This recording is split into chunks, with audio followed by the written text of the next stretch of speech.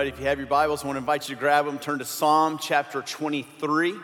As you're finding Psalm 23, I want you to go to Luke 24 as well. And just keep your hand there. We'll look at that here in just a moment. It is Thanksgiving week. And I hope all of you have a wonderful time with your family and friends this week. For those of you traveling, hope that you have safe travels. I know that when Debbie and I and our family gather around the Thanksgiving table, we will give thanks, and one of the major blessings of God that we'll give thanks for is you champion for us. We love you, our faith family, and just so grateful for you. I love this time of year, love all of the traditions associated with it, from the food that we eat, to the football that we watch together, to the massive naps that will be taken on Thursday afternoon after the Cowboys lose. It will be wonderful, all right? Of course, now one of the highlights, depending on the topics that are covered, is the conversation that takes place around the Thanksgiving table. And if you don't know where to start, I pulled a list of topics just to help you with this. These are topics to discuss over a Thanksgiving meal. This is written by a college student from Miami, okay? And full disclosure, he's writing to other college students, and he is a humor editor, to be fair. But here's his list of topics that he suggests to bring up, and what he says in order to have the most entertaining conversation and most memorable Thanksgiving ever. Topic number one that you have to bring up is politics. He said, instead of discussing what you're thankful for with your family, you should discuss hot button issues in politics. When your liberal gender studies major cousin and conservative gun-wielding uncle start debating who the next president will be, tensions will be flaring and entertainment will be at an all-time high. Let the show begin. Number two, bring up marriage. Be sure to tell great-grandma Shirley that your 24-year-old cousin Danny still isn't married. Back in her day, she had a husband serving in World War I by 17, had 6 kids by the time she was 21, all the while working in a factory while kids were at school. So the fact that your cousin is not married at 24 is actually preposterous to her. Number 3, bring up real jobs. Even though your little brother James just graduated from college and has a job of picking up balls at the golf range, that is not a real job. According to the rest of the family, he should have life completely figured out by now. When we were his age, or they were his age, they had 9-to-5 jobs at the bank or the office with a 401k and a health care plan set up. Make sure everyone knows that little brother James does not have a real job yet. And then fourth and finally, topic you should bring up. Make sure to discuss your view on tattoos and piercings. Talk about getting a tattoo, the desire for multiple tattoos, or a new piercing. Your great-grandpa may ask what gang you're in. Your grandmother might pass out, your mom will get angry, and your dad may stop paying for college, but it will definitely get the conversation going, all right? Topics to discuss at Thanksgiving. Let me give you some pastoral wisdom here. Don't do any of that, okay? Make it your ambition to have the most boring Thanksgiving ever. Now, talk about conversation. One conversation that I find in the Bible that's always intrigued me, that I wish I could have sat in on, listened to, is found in Luke chapter 24.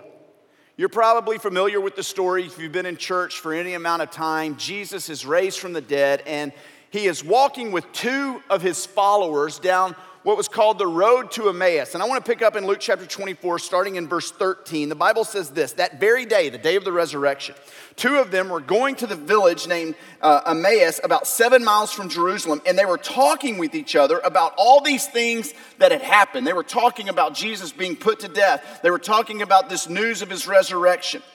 And while they were talking and discussing together, Jesus himself drew near and went with them, but their eyes were kept from recognizing him. So Jesus is walking along, and he asked them, what is this conversation that you're holding with each other as you walk? Now just think about that. Jesus is getting the inside scoop from these disciples that can't wrap their mind around what's going on. And so they're walking along and they essentially say to Jesus, are you the only one in Jerusalem that hasn't heard that we thought Israel's Messiah was here and the chief priests put him to death? And now this group that we travel with is saying that he was raised from the dead. They saw it in a vision of angels. And Jesus, in verse number 25, interrupts the conversation. And he said to them, O foolish ones, slow of heart to believe all the prophets have spoken.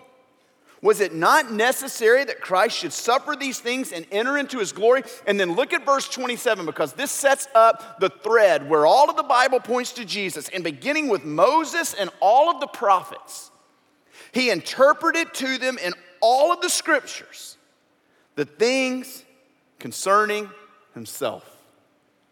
I mean, what a conversation to be a part of.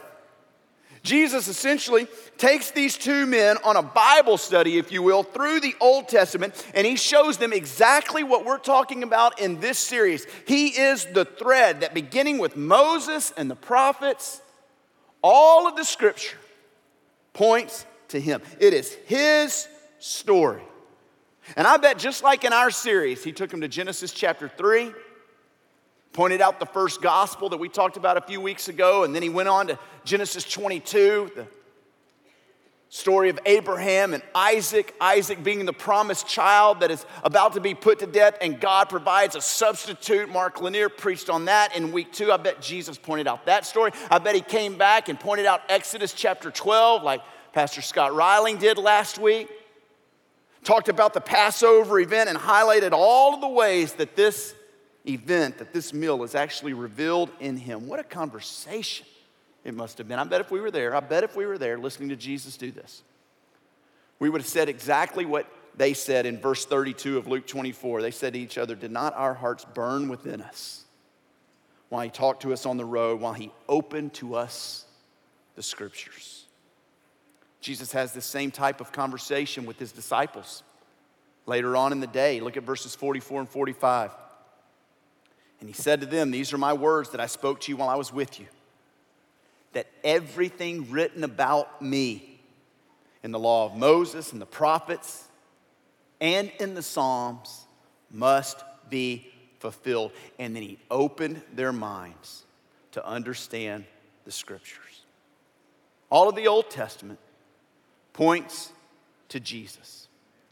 In pictures and in people and symbols and in scenarios, if we will just look, and God by his grace will open up our mind, we will find Jesus.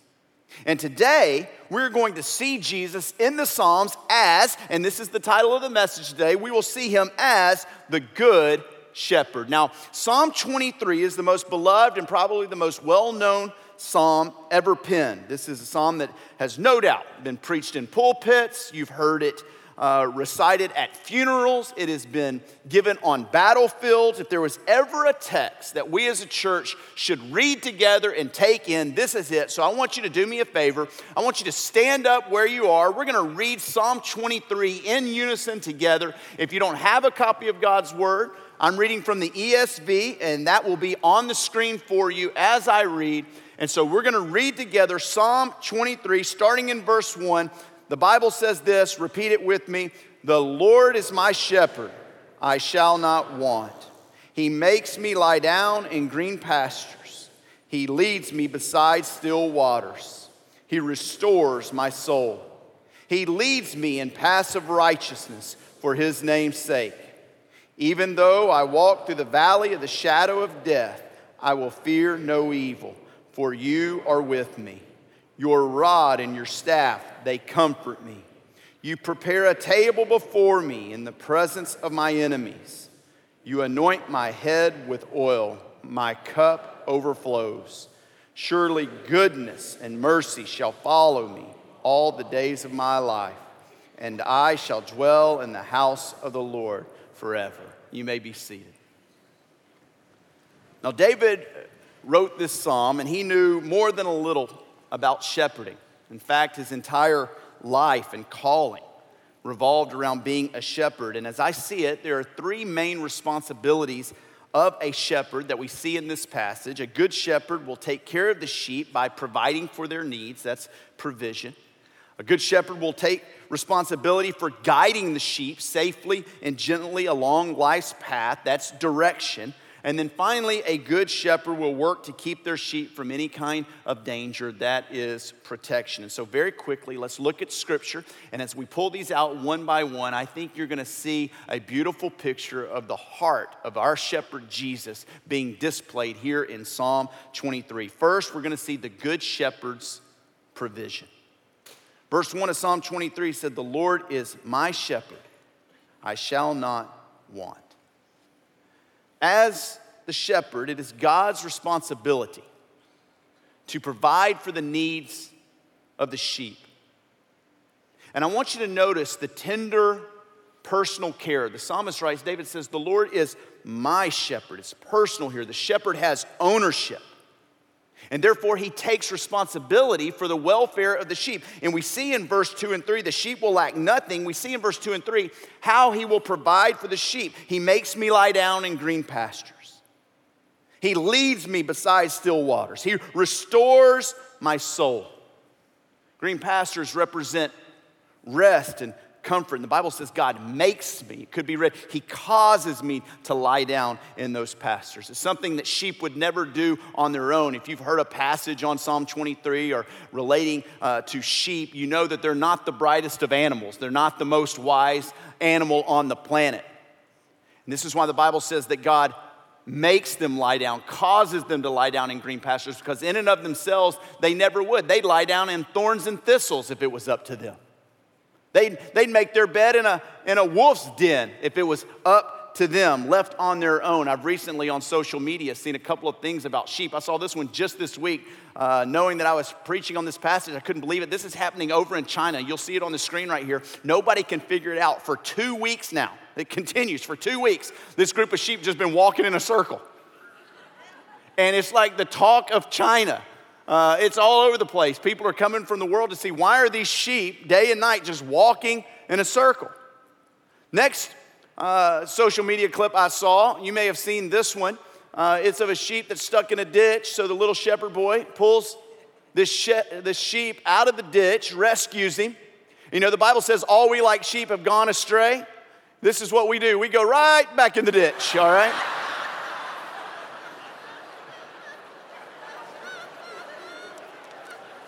Proof that sheep need a shepherd. They need a shepherd that will provide for them. Again, green pastures represent rest and comfort. Still waters represent security and refreshment. He restores my soul. Literally means he turns me back. Isn't it true in life? We're like that last sheep, man. We get out of a ditch and we jump right back in another one. And we need to be turned back to the Lord. And the Bible says here, God is our good shepherd, and he turns us back to himself. He restores us back to himself. Jesus would tell a parable in Luke chapter 15 of a shepherd who had 100 sheep. And one sheep wanders off and gets lost. And that good shepherd, he leaves 99 sheep, and he goes in search for that one lost sheep. Now, why would he do that? It's because of ownership. It's his sheep. And so the shepherd takes responsibility to provide for that sheep. But it's not just provision, it's guidance as well. I want you to note the good shepherd's direction. Look at the second part of verse 3 in Psalm 23. He leads me, he guides me, he directs me in paths of righteousness for his name's sake. And even though I walk through the valley of the shadow of death, I will fear no evil, for you are with me. God leads us. The Bible says, along paths of righteousness. God will always lead you in the right way. Students, you hear me on this? God will never lead you astray. He will always lead you down right paths, righteous paths. Now, sometimes that path will be dark. It'll be narrow. Psalmist calls this the valley of the shadow. Just as David, as a shepherd, had led and guided his sheep, oftentimes through valleys in order to get them to better water sources or to higher ground, David's looking at his life. And he says, God, just like I've led my sheep in dark nights, you've led me. I mean, think about David's life. King Saul chased him down, pursued him, wanted him dead. He had to hide out in caves. When he committed adultery with Bathsheba and then murder with Bathsheba's husband Uriah, David went through a valley of despair. It's a dark valley, depression. He lost his newborn son, had to bury his infant son. It's a dark night. Later on in life, his own son Absalom wanted to run him out of town and take his position as king of Israel. David knew about dark nights. David knew about valleys. This is what valleys are. They're dramatic darkness, the extreme danger. And the point that David is making here is that even as I walk through the valley of the shadow, the shepherd has never, ever left me. Always been there for me. This is our God. I mean, this may be the word that you need on this Thanksgiving week. You came here invited by a friend, or maybe you're new to the area and you're just checking out church and you're wondering, God, why am I even here this morning? It could be just so that you could hear this word right here. Maybe you're going through a dark place and spiritually speaking, you can't see your hand in front of you. It's that dark. I just want you to know, according to the testimony of Scripture, that God, our good shepherd, is there to lead you through. This past week, I had made plans on Wednesday to go up to Dallas to visit some friends of ours who they met in our young singles ministry back when I was the young singles minister at our church in Dallas. I had a part in their marriage, and they've been friends. They've actually been to Champion Forest and worshiped with us. And the mother of this family, the friend of ours, 46 years old, has been battling cancer since 2015. And I was going to go up there to pay my last respects. We knew that her passing was imminent. I got a text that morning at 2:15 in the morning that she had entered into eternity.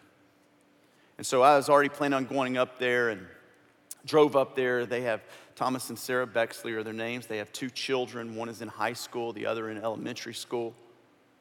My heart just broke for them and was able to just sit there and, I couldn't offer up anything other than the ministry of presence. But it's a sweet family that's walking through the valley of the shadow. And this Thanksgiving is going to be a first for them. We think about the holidays. We talk about the holidays, the sights and sounds of the season and the fun and the joy that we have. But it's a reality for so very many that the holidays are a tough time. Some of you listening to me right now are going to experience your first this Thanksgiving. There's going to be an empty place at the table. You're walking through the valley of the shadow of death. How do you, as a sheep, keep going when you can't see in front of you? When the future's uncertain? You know what you do? Keep your eyes on the shepherd. You keep listening to his voice. Jesus would say later that my sheep hear my voice, I know them, and they follow me. And you let his presence comfort you. This is why David said, when I walk through the valley of the shadow, I will fear no evil. Why? Because you are with me. It's the greatest promise in all of the Bible, that no matter what you're going through, no matter how dark the night, the good shepherd is always there. He'll never leave you, never. Never. He's with you. And this speaks of the shepherd's protection. You see in the last part of verse 4, your rod and your staff, they comfort me. The rod was a club-like instrument. Think almost like a police officer's club. an animal would come to prey on the sheep, and the shepherd's responsibility is to take that club and do business with that club. The staff, you've seen a shepherd's staff before, a little crook on the end. If a sheep got out of the fold, that shepherd could just take that staff, turn around, and just with that crook, bring that sheep right back into the fold. And so these are instruments of divine protection. With one, we protect from the outside. With one, from the inside. And the psalmist says, they comfort me. You prepare a table before me in the presence of my enemies. You anoint my head with oil. My cup overflows. This speaks of celebration and honor. And when you see a table in Scripture, you prepare a table before me. Think party. Think Thanksgiving. What God's saying is, listen, we have an enemy coming against us. The thief comes to steal, kill, and destroy. We have enemies that sometimes encircle us.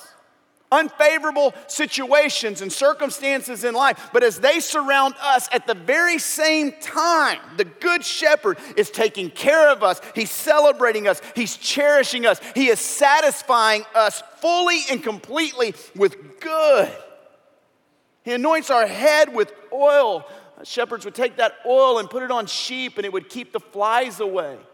It would heal their wounds quicker. It would allow them to rest easily and comfortably. This is how the good shepherd protects his sheep. Our safety, our security, our well-being, it's a priority to the good shepherd. The shepherd's not out to get us.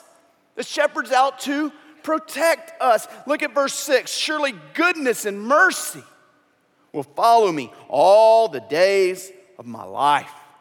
All the days of my life. All the days of my life. Don't miss that.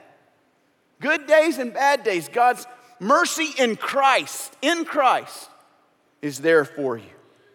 Birthdays and doomsdays. God's mercy and goodness following you all the days of your life in times of famine, times of feasting. Goodness and mercy.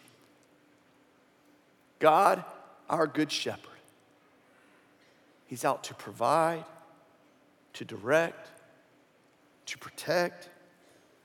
And he tried to show his people in the Old Testament, he tried to show his people this over and over and over again. Genesis chapter 49, Isaiah chapter 40, he mentions that I am your shepherd. Follow me. I'm the shepherd of Israel. But what happened? Israel over and over and over rejected his leadership. And so you know what God would do? He would send prophets and priests and kings as under-shepherds, if you will, to represent him.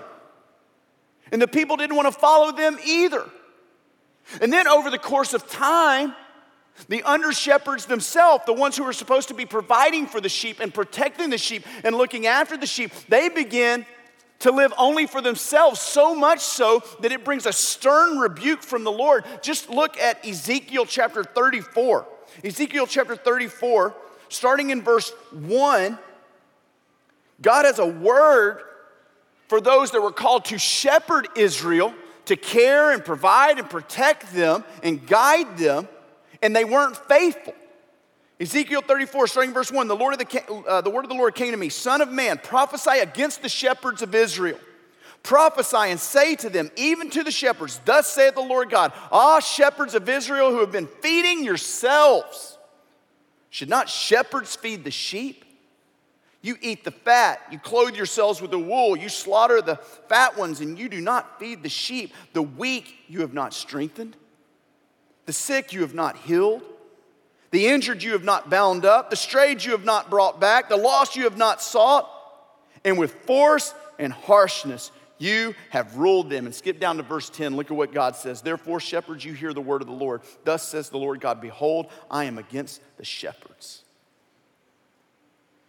Strong words for those who were called to represent God but didn't look after the people, only looked after themselves.